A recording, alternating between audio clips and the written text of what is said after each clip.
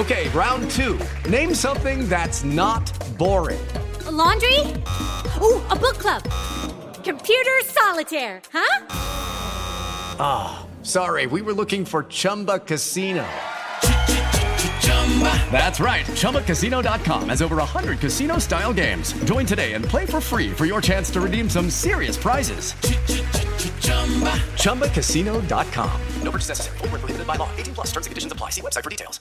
I'm so excited to tell you JCPenney and country music singer-songwriter Walker Hayes are partnering together on a new limited-time men's collection for the everyday guy.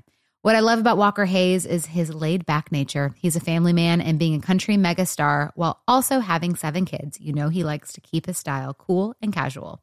This new collection is perfect for the guy living the t-shirt life or someone wanting some fresh options that feel just as good. It's easy to wear, affordable styles that celebrate the ultimate family man, along with the quality, durability, and sensibility dads appreciate. Available online Saturday, May 4th at jcp.com and in-store Thursday, May 16th, just in time for Father's Day. Limited time only. JCPenney, make it count. You know you've got a comeback in you. When you take the next step, you're going to make it count. For your career, for your family, for your life. You can earn a degree you're proud of with Purdue Global. Purdue Global is backed by Purdue University, one of the nation's most respected and innovative public universities. This is your chance. This is your opportunity. This is your comeback. Purdue Global, Purdue's online university for working adults. Start your comeback today at purdueglobal.edu. Welcome to Unobscured, a production of iHeartRadio and Aaron Menke. Someone was shaking the girl awake. Maria Rasputin had fallen asleep in one world. She was waking up in another. The maid got her out of bed alongside her sister Varvara and told Grigori's 2 daughters that their father had not returned from his night out on the town. She was worried. At first, this was nothing to Maria. Her father was often out late. Sometimes he didn't come home, and that was nothing unusual. But the hours ticked by, and then the calls started to come in from the police. They were trying to track down Grigori as well.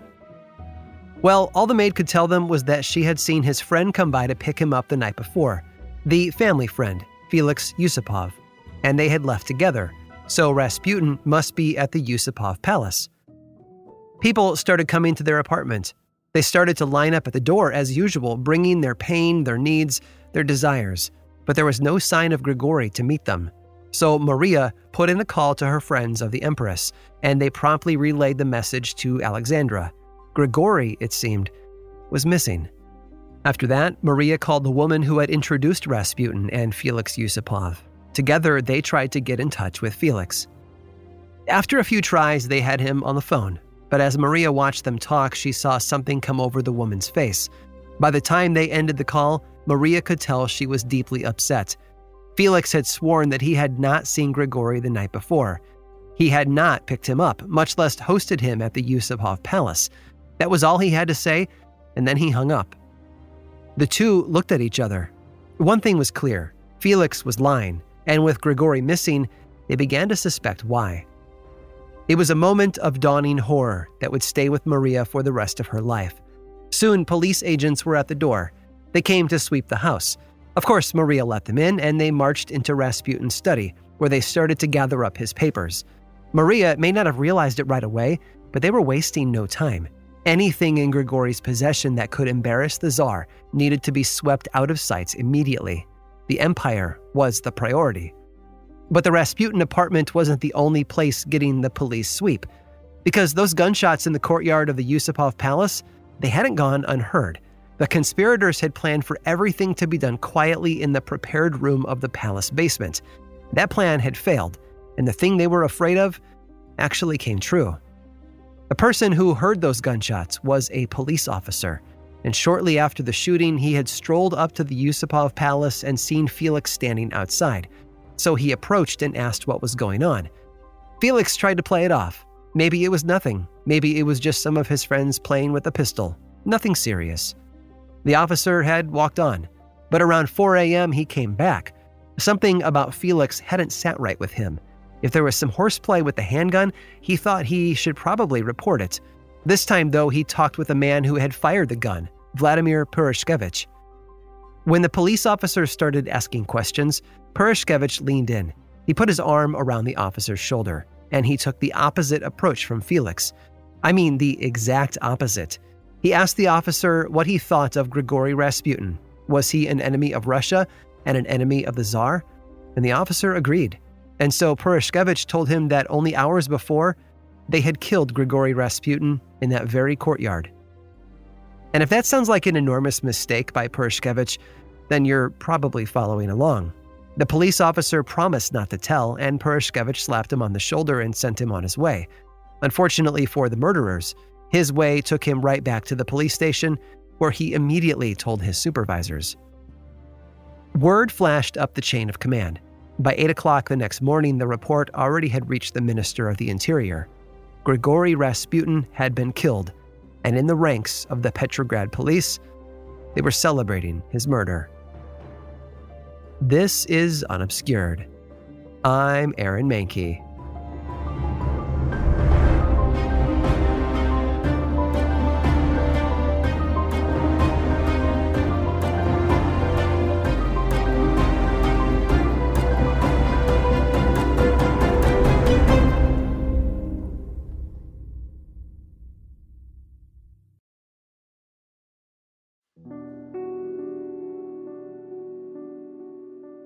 The photographer's camera captured the scene. A line of blood crossed the snowy courtyard, leading away from the side entrance.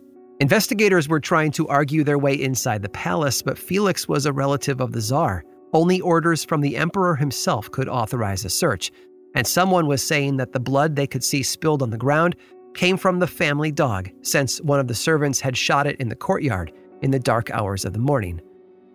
Eventually, though, the police were let into the palace, but they were guided from room to room and not allowed to wander on their own. They never saw the basement room.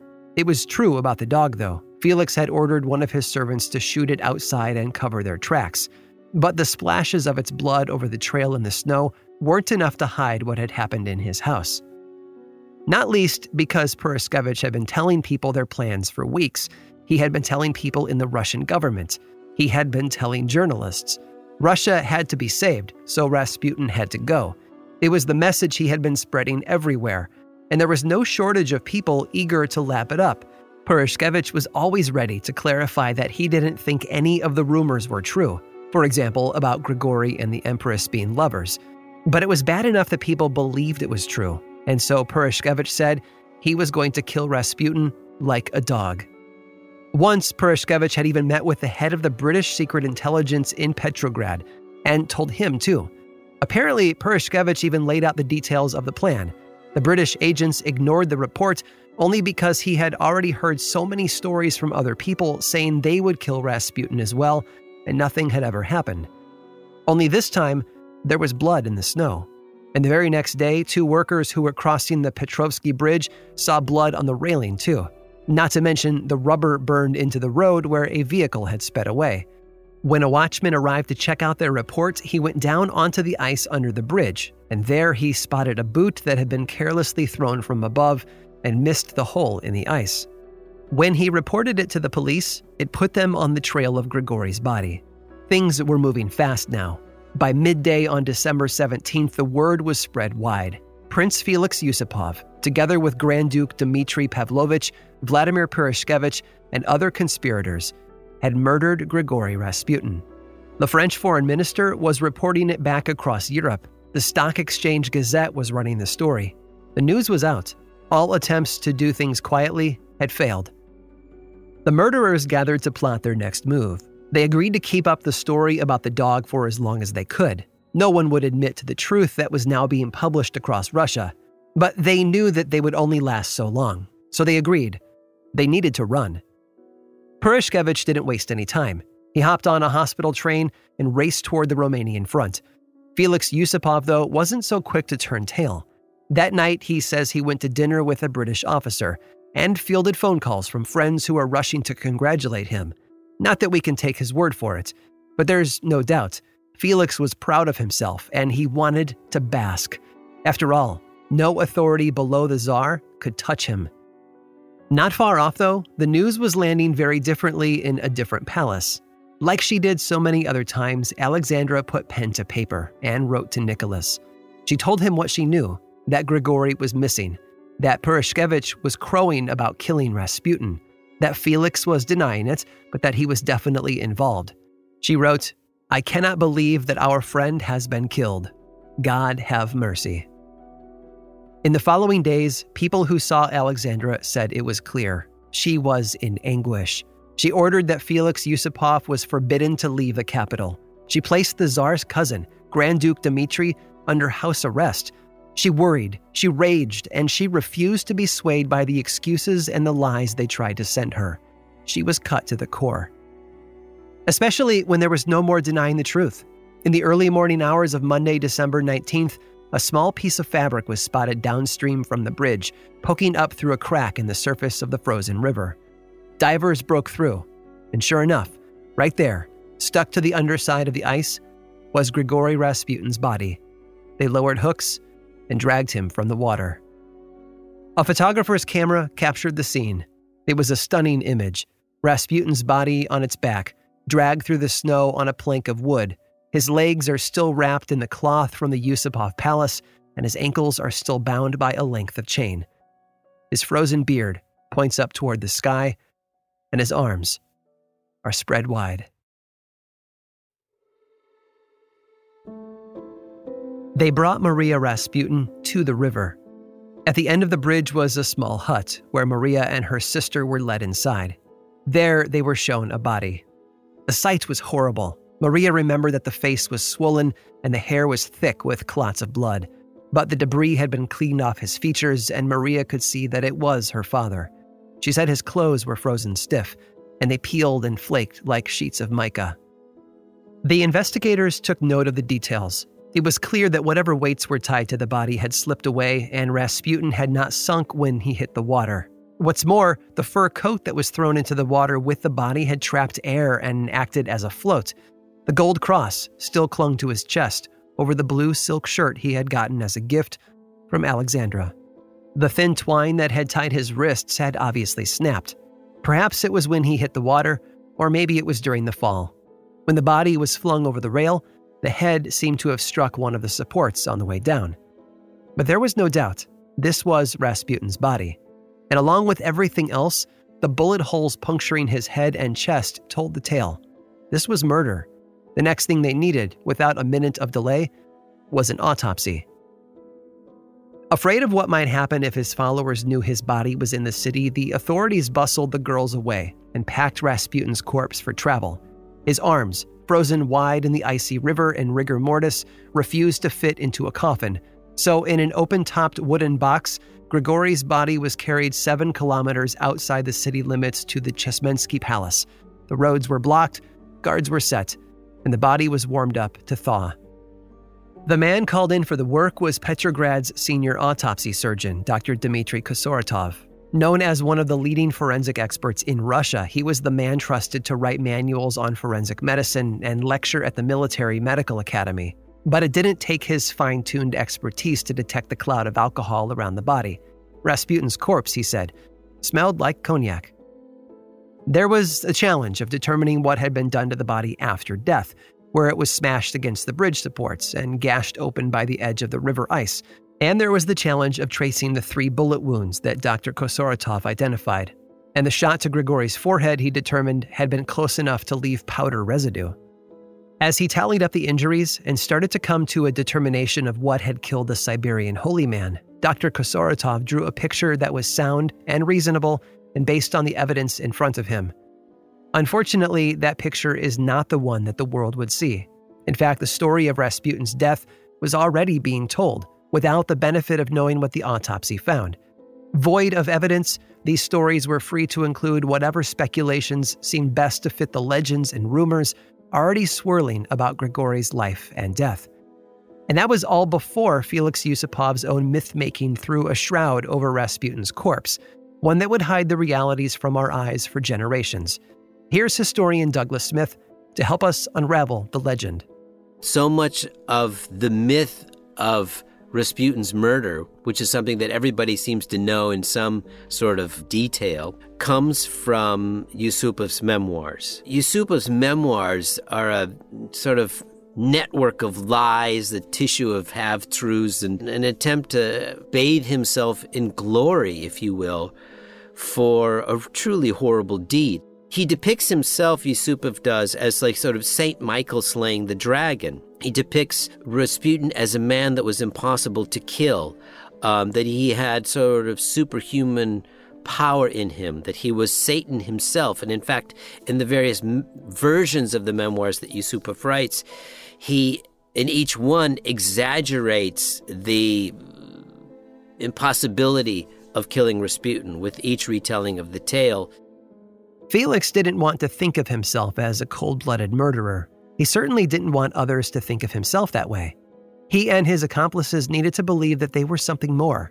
And so the story that they told grew from the cold realities into something far more sinister, spiritual, legendary, but completely false.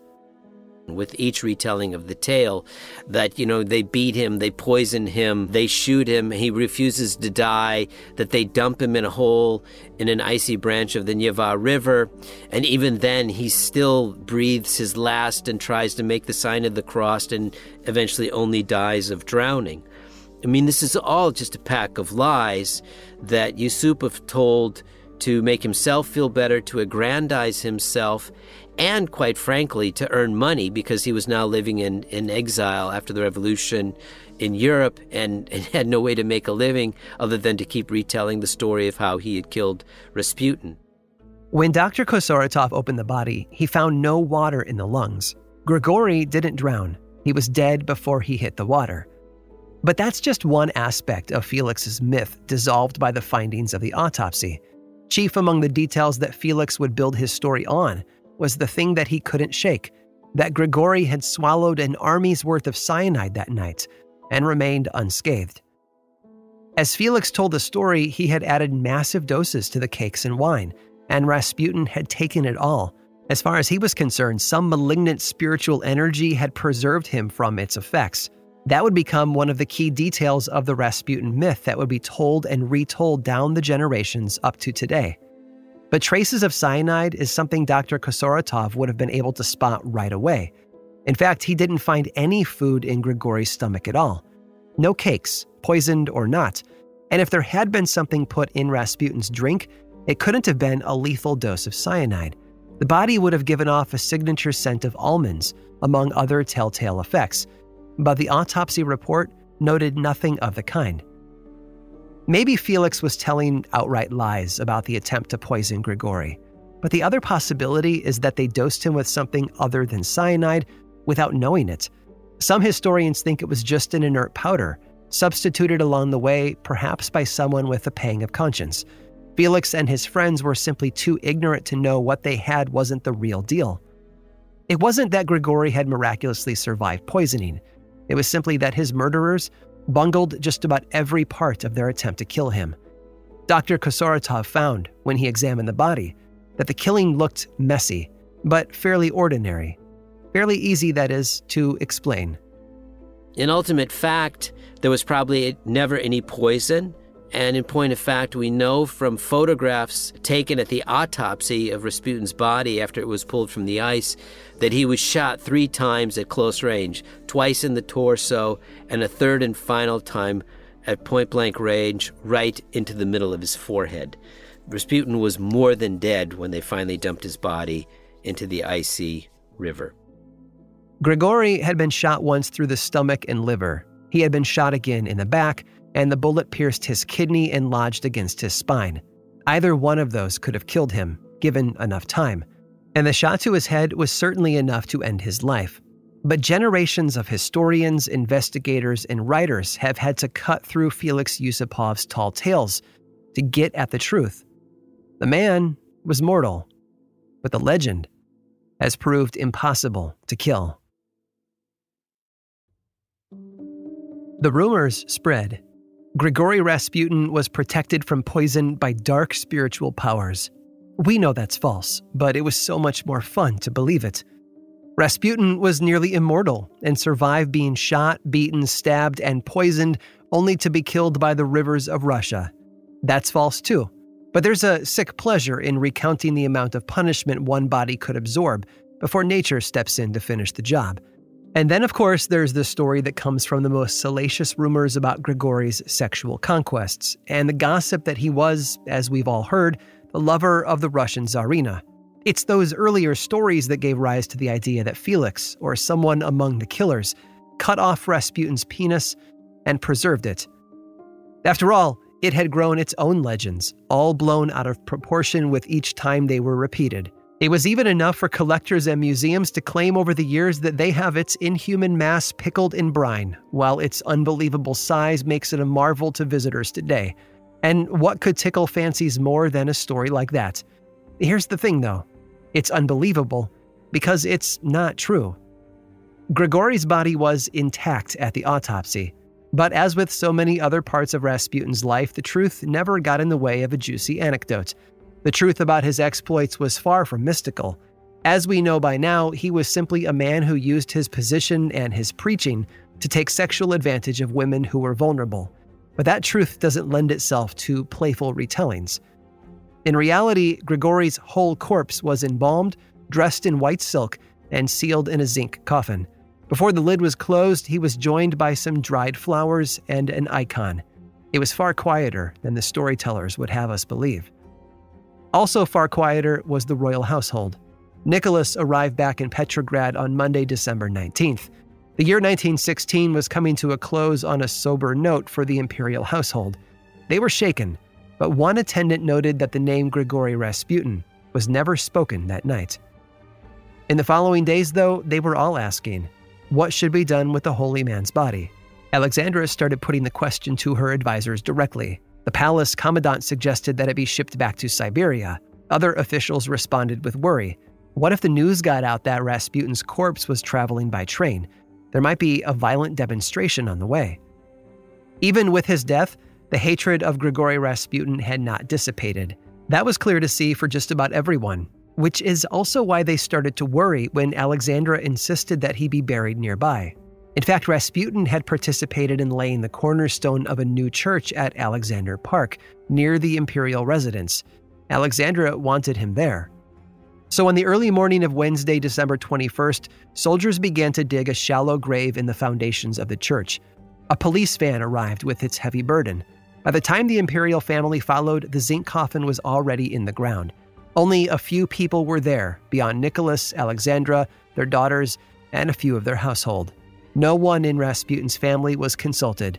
Maria and her sister Varvara had left the capital without an invitation to their own father's burial. Alexandra and each of her daughters tossed a white rose down into the hole in the earth. Nicholas wrote a brief account in his diary. A sad spectacle, he said. Then the imperial family went back to their daily lives. Meetings with officials, war briefings, and even with Grigory now gone, the revolving door of ministers. Alexandra and her daughters returned to nursing duties, attending hospital trains and celebrating their care for Russia's wounded sons with ornate Fabergé eggs. At the graveside, a military guard prohibited anyone from approaching. For a while, Alexandra made daily visits, holding herself together. There were times, it seemed, that she still believed she was under her friend's protection. A few months later, she wrote to Nicholas that even though God had sent them a hard burden to bear, they should have courage. You should wear the cross, she wrote. It seems she had taken the one Rasputin was wearing on his chest when he died, and she had given it to the Tsar. The fact that nestling it against his heart failed to save Grigory from the bullets that killed him didn't seem to occur to Alexandra. She said it would help Nicholas when he was making difficult decisions. Besides, she was praying fervently for her husband, and she believed she wasn't the only one. Another voice was still reaching out to God on the Romanovs' behalf. She told Nicholas that Rasputin was nearer to them than ever, even in the world beyond. And Alexandra was far from alone in that thought. It was widely reported that the Minister of the Interior was regularly attending seances. They whispered that he was always trying to summon Rasputin and to get advice from the murdered peasant from beyond the grave.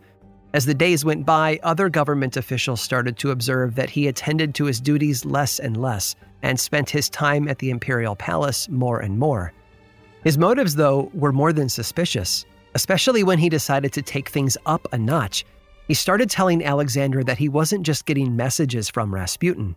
No, he said that the spirit of Rasputin had come back from the other side and taken up residence inside a new body. With Rasputin dead, Russia was saved. At least that's what the killers hoped. The dark forces that affected the empire through their Siberian puppet had that tool ripped from their hands. The Tsar's family would move on, and God would once again bless the empire. With the enemy's plots overthrown, they would have victory in battle, and a time of peace and plenty would follow. The French foreign minister wrote in his diary on December 20th that the public was rejoicing. They were kissing in the streets, he said, and marching to the churches, burning candles to the saints. The British agents wrote that the people of Petrograd were acting as if they were suddenly freed from a great weight. It was, they were saying, better than Russia's greatest victories in the war. All thanks to Felix Yusupov, Grand Duke Dmitri, and their band of heroes, right? Once again, a far bleaker reality would shatter the myths spun up by the propagandists of Russian aristocracy. And it was Nicholas, first of all, who felt the pinch, because it felt to him like the attack on Rasputin had a secondary target, his wife. So he felt he didn't have a choice. The murderers had to be dealt with. The rest of his family urged Nicholas to let the issue go. The murder had perhaps been misguided, but Grigory was only a peasant. Was Nicholas really going to pursue the members of his own bloodline over the death of someone like that? Alexandra had begun the prosecution. She had even put a Grand Duke under house arrest. But surely Nicholas would see that all of this was an overreaction. If the murderers and their social set thought that the Tsar would see things their way, they once again misunderstood just how much Grigory Rasputin had meant to the Romanovs. On the 23rd of December, Grand Duke Dmitri received orders. He was being sent away from Petrograd to the Persian front. He was leaving the very next morning.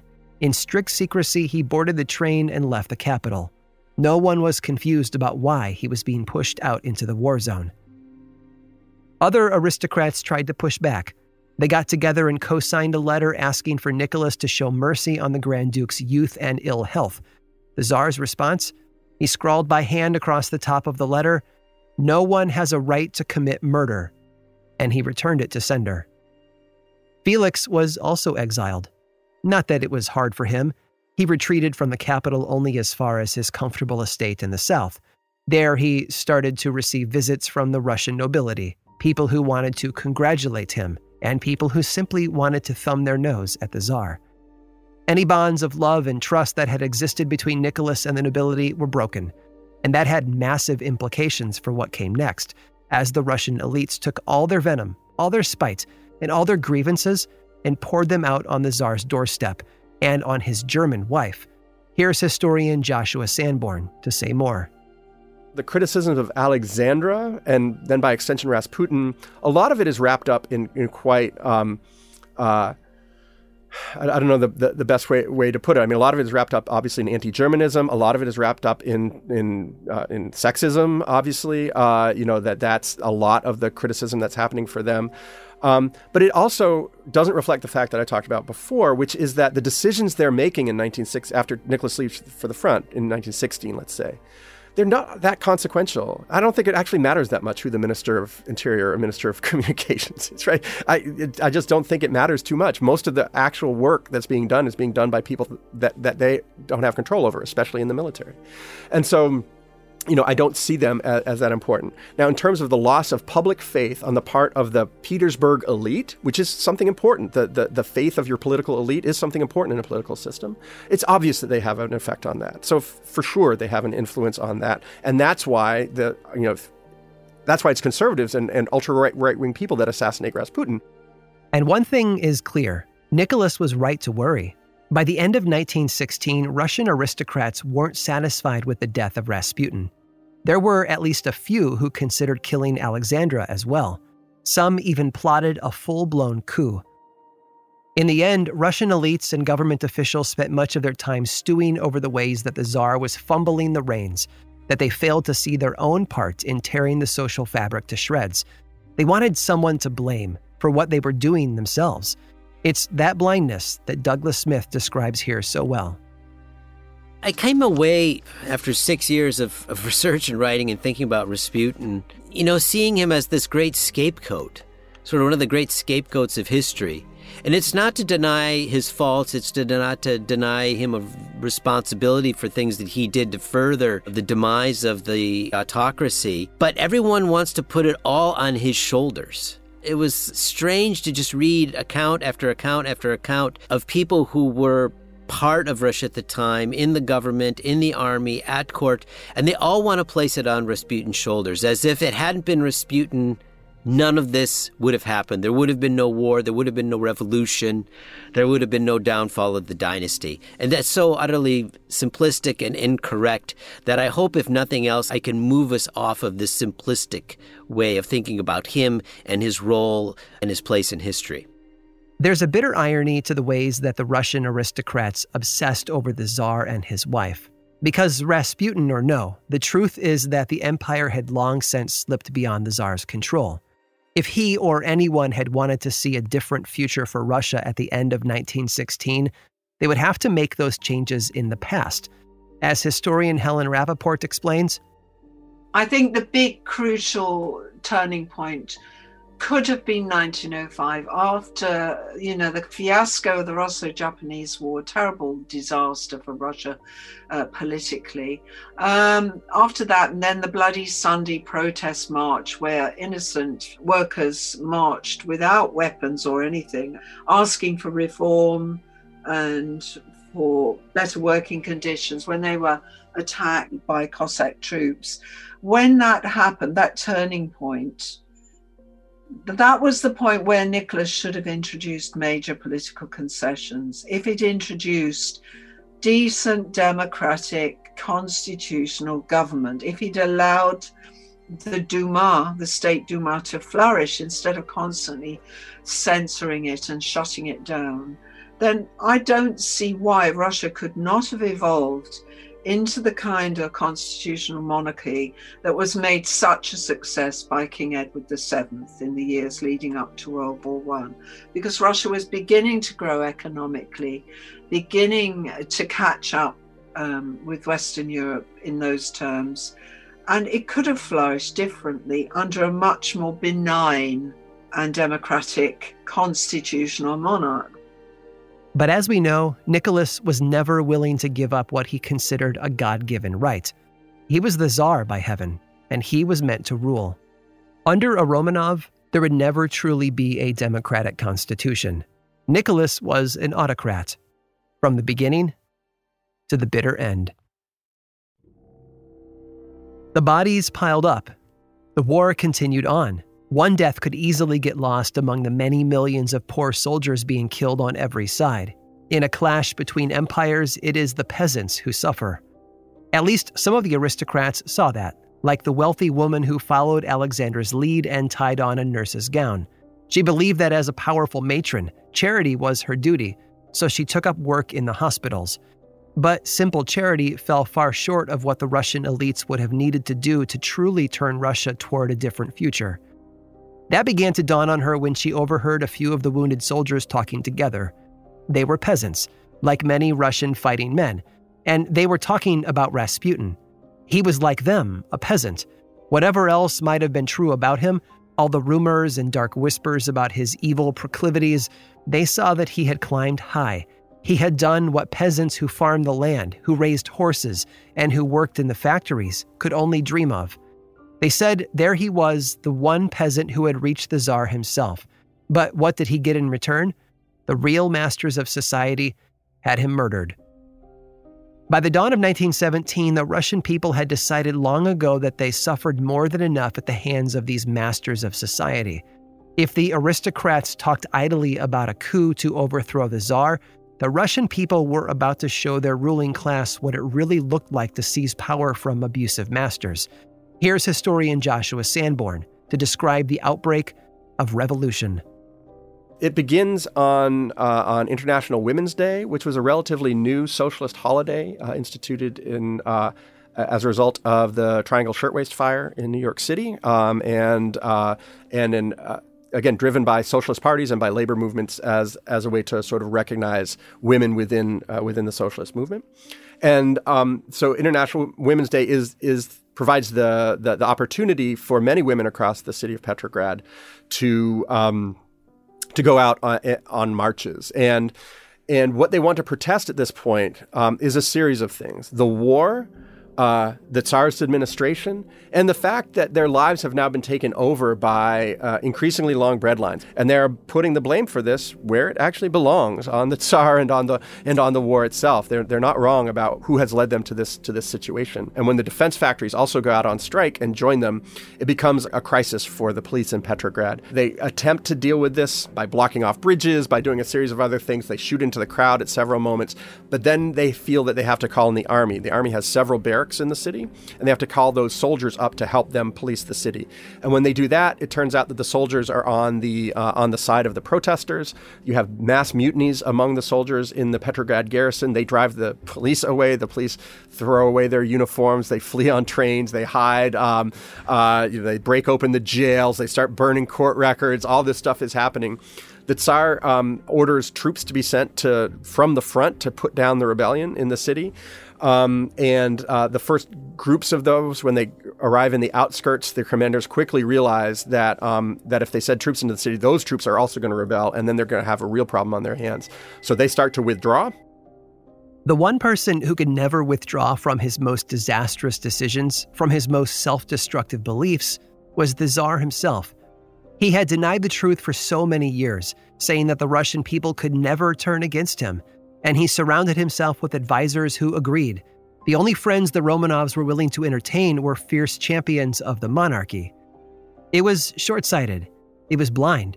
But over the course of their reign, Nicholas and Alexandra had built themselves an echo chamber. And for years, the loudest voice in that room, telling them exactly what they wanted to hear, had been Grigory Rasputin. But of course, it was others before him, and after his death, it was men like the Minister of the Interior who floated in on his wake. All of that had insulated the Romanovs from really understanding what was happening in Russia, until, of course, it was too late, and the revolution had begun. When Nicholas finally faced that reality, it washed over him like a tidal wave. Here's more from Helen Rappaport.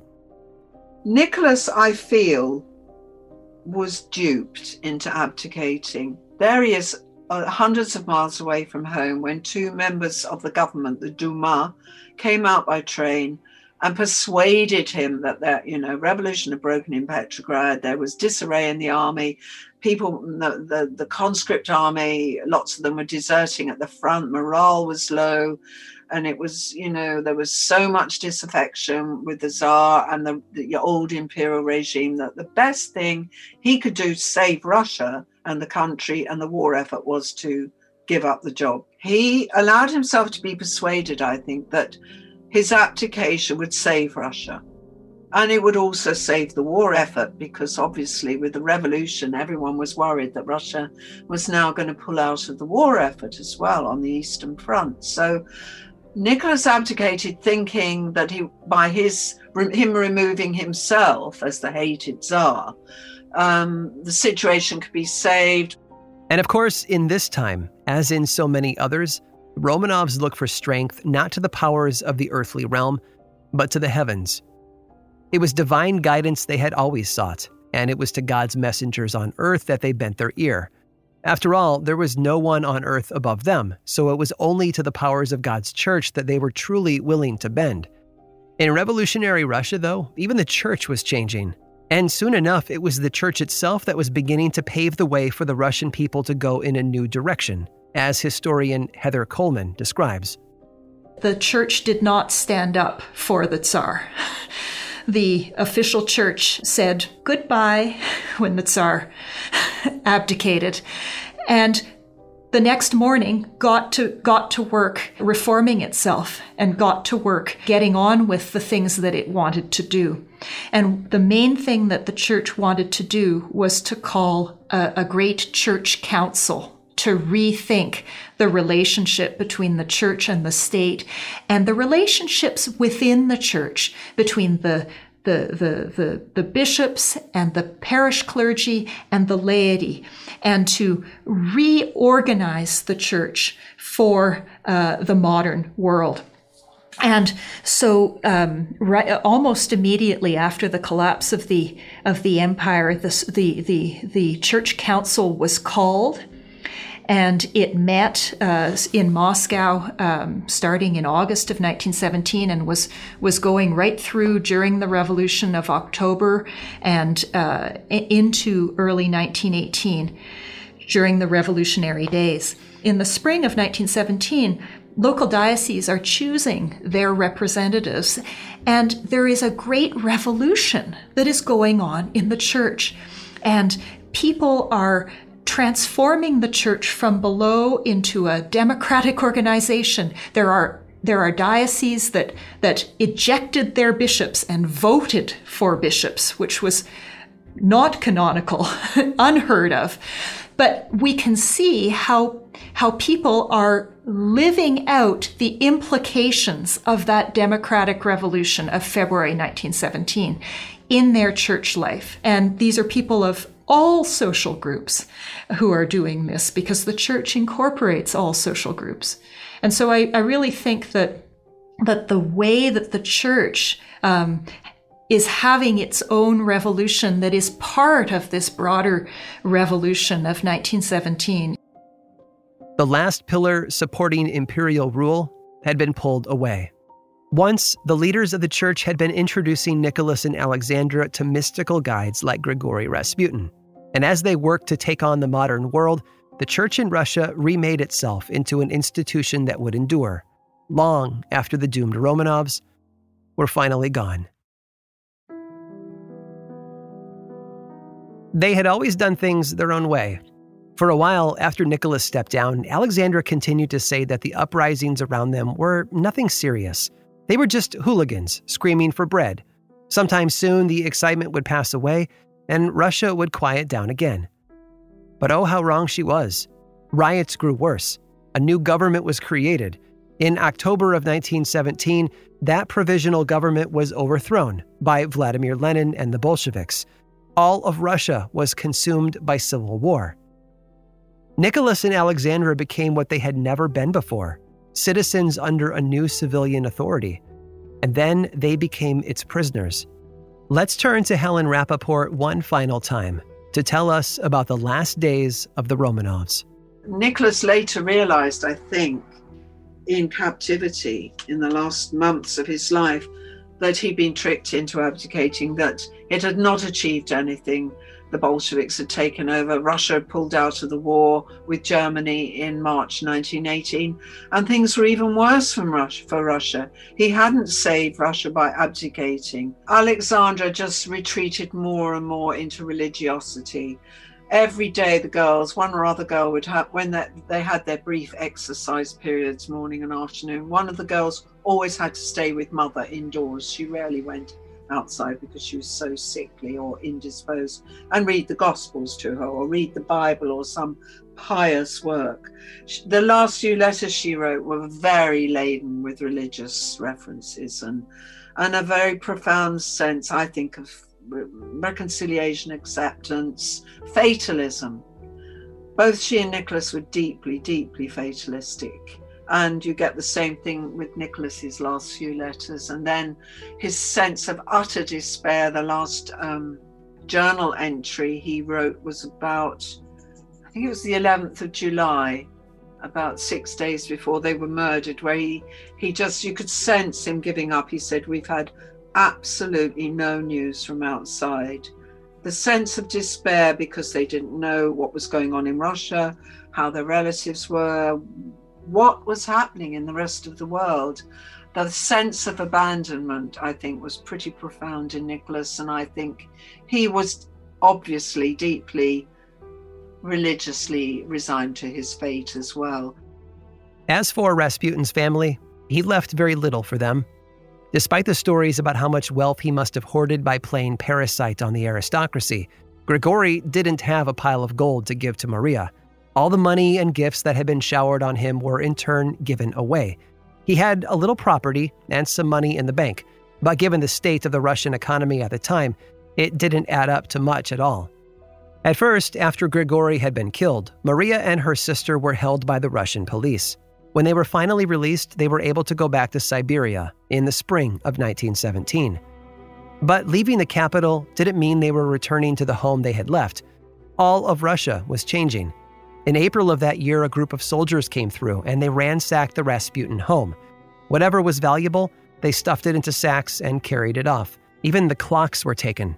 Any pictures or images of Grigory were smashed, torn, and stomped into the dirt in front of Maria's eyes. She begged them to stop, but they wouldn't listen. Eventually, there was nothing left for Maria in her father's house. She went looking for something new, something more stable than her father Grigory's legacy, something that would provide her a future. So she found her way into a marriage with a local man. But it wasn't a happy one. The following spring, the weather was bad. River travel wasn't safe, and the only way to travel from place to place was over tracks through Siberia that also suffered from the storms. Despite the dark clouds, though, the Romanov family was on the move. They were being taken from Tobolsk to Ekaterinburg, where their fate awaited them. There, in a locked room, a team of gunmen would execute them one and all. It was the death that none of them would escape, whatever the stories would later say. To reach that doom, though, Nicholas, Alexandra, and their children had to travel rough roads, a journey that brought them to the Siberian town of Pokrovskoe. As we've said before, it was the crossroads, the place along the way for changing horses. As they came to halt, the Romanov family looked up and realized that they were facing the largest house in town. It was the house that had been purchased for his family by Grigory Rasputin.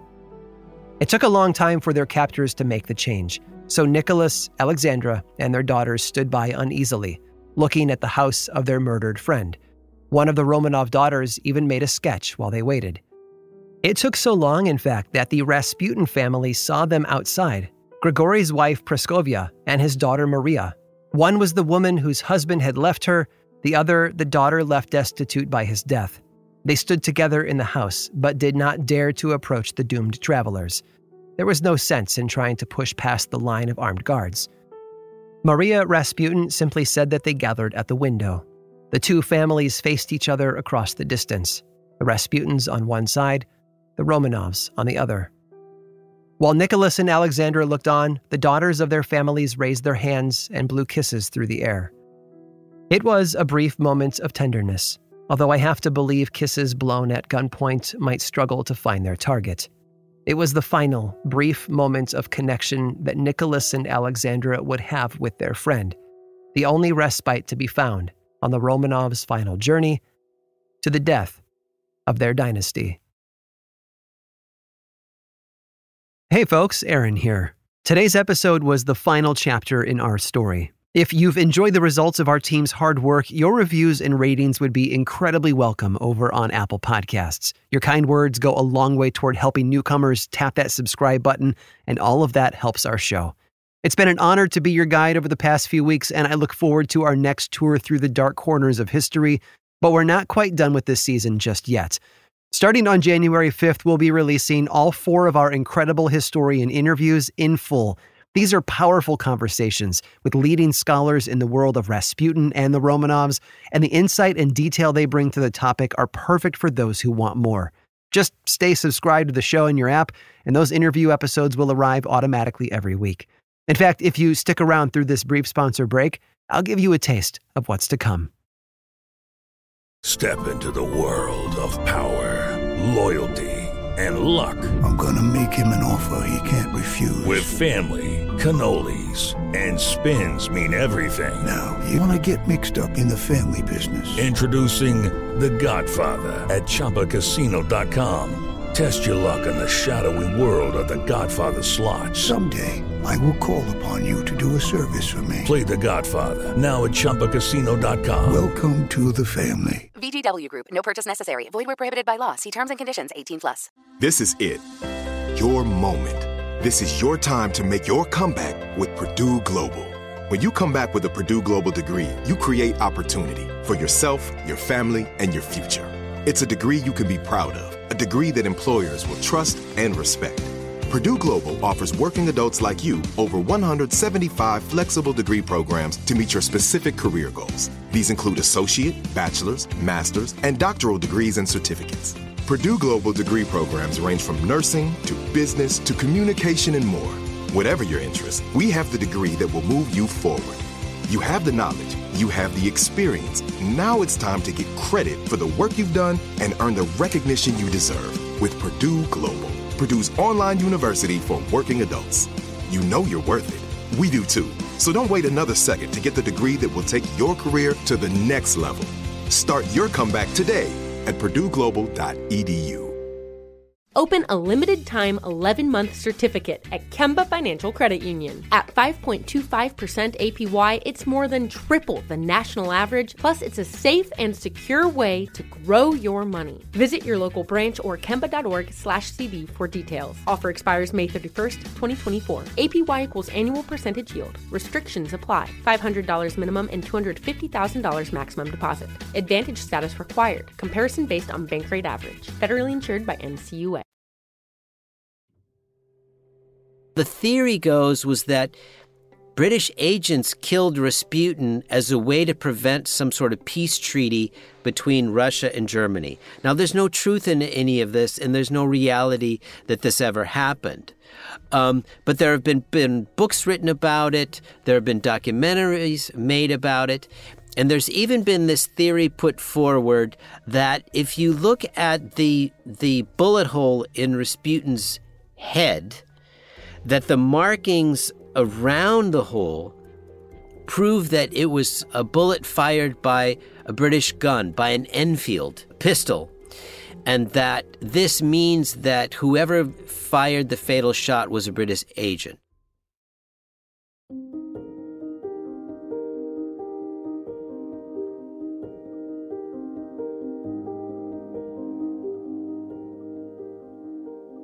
Unobscured was created by me, Aaron Mahnke, and produced by Matt Frederick, Alex Williams, and Josh Thane in partnership with iHeartRadio, with research by Sam Alberti, writing by Carl Nellis, and original music by Chad Lawson.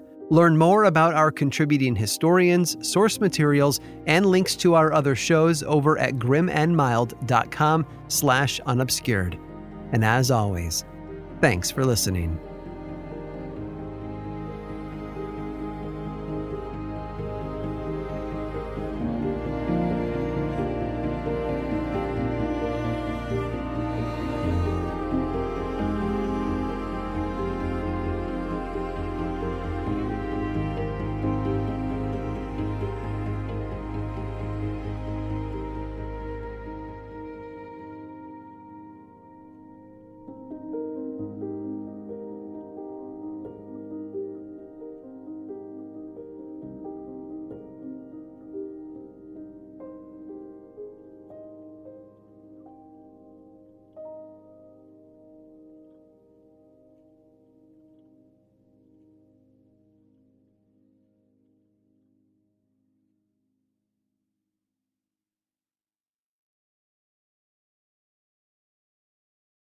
Open a limited-time 11-month certificate at Kemba Financial Credit Union. At 5.25% APY, it's more than triple the national average, plus it's a safe and secure way to grow your money. Visit your local branch or kemba.org/cd for details. Offer expires May 31st, 2024. APY equals annual percentage yield. Restrictions apply. $500 minimum and $250,000 maximum deposit. Advantage status required. Comparison based on bank rate average. Federally insured by NCUA. Tired of restless nights? At Leesa, we know good sleep is essential for mental, physical, and emotional health. From memory foam mattresses to hybrids that keep you cool all night long, Leesa's mattresses offer exceptional comfort and support with free delivery and 100 nights to try out your mattress in the comfort of your home. For a limited time, save up to $700 off select mattresses plus 2 free pillows. Go to leesa.com/iHeart for an additional $50 off mattresses and select goods. Exclusions apply. See leesa.com for more details. Right here, right now. Find your beautiful new floor at Right Rug Flooring. Choose from thousands of in-stock styles, ready for next day installation, and all backed by the right price guarantee. Visit riterug.com. That's RITERUG.com today to schedule a free in-home estimate or to find a location near you. 24-month financing is available with approved credit. For 90 years, we've been right here, right now. Rite Rug Flooring.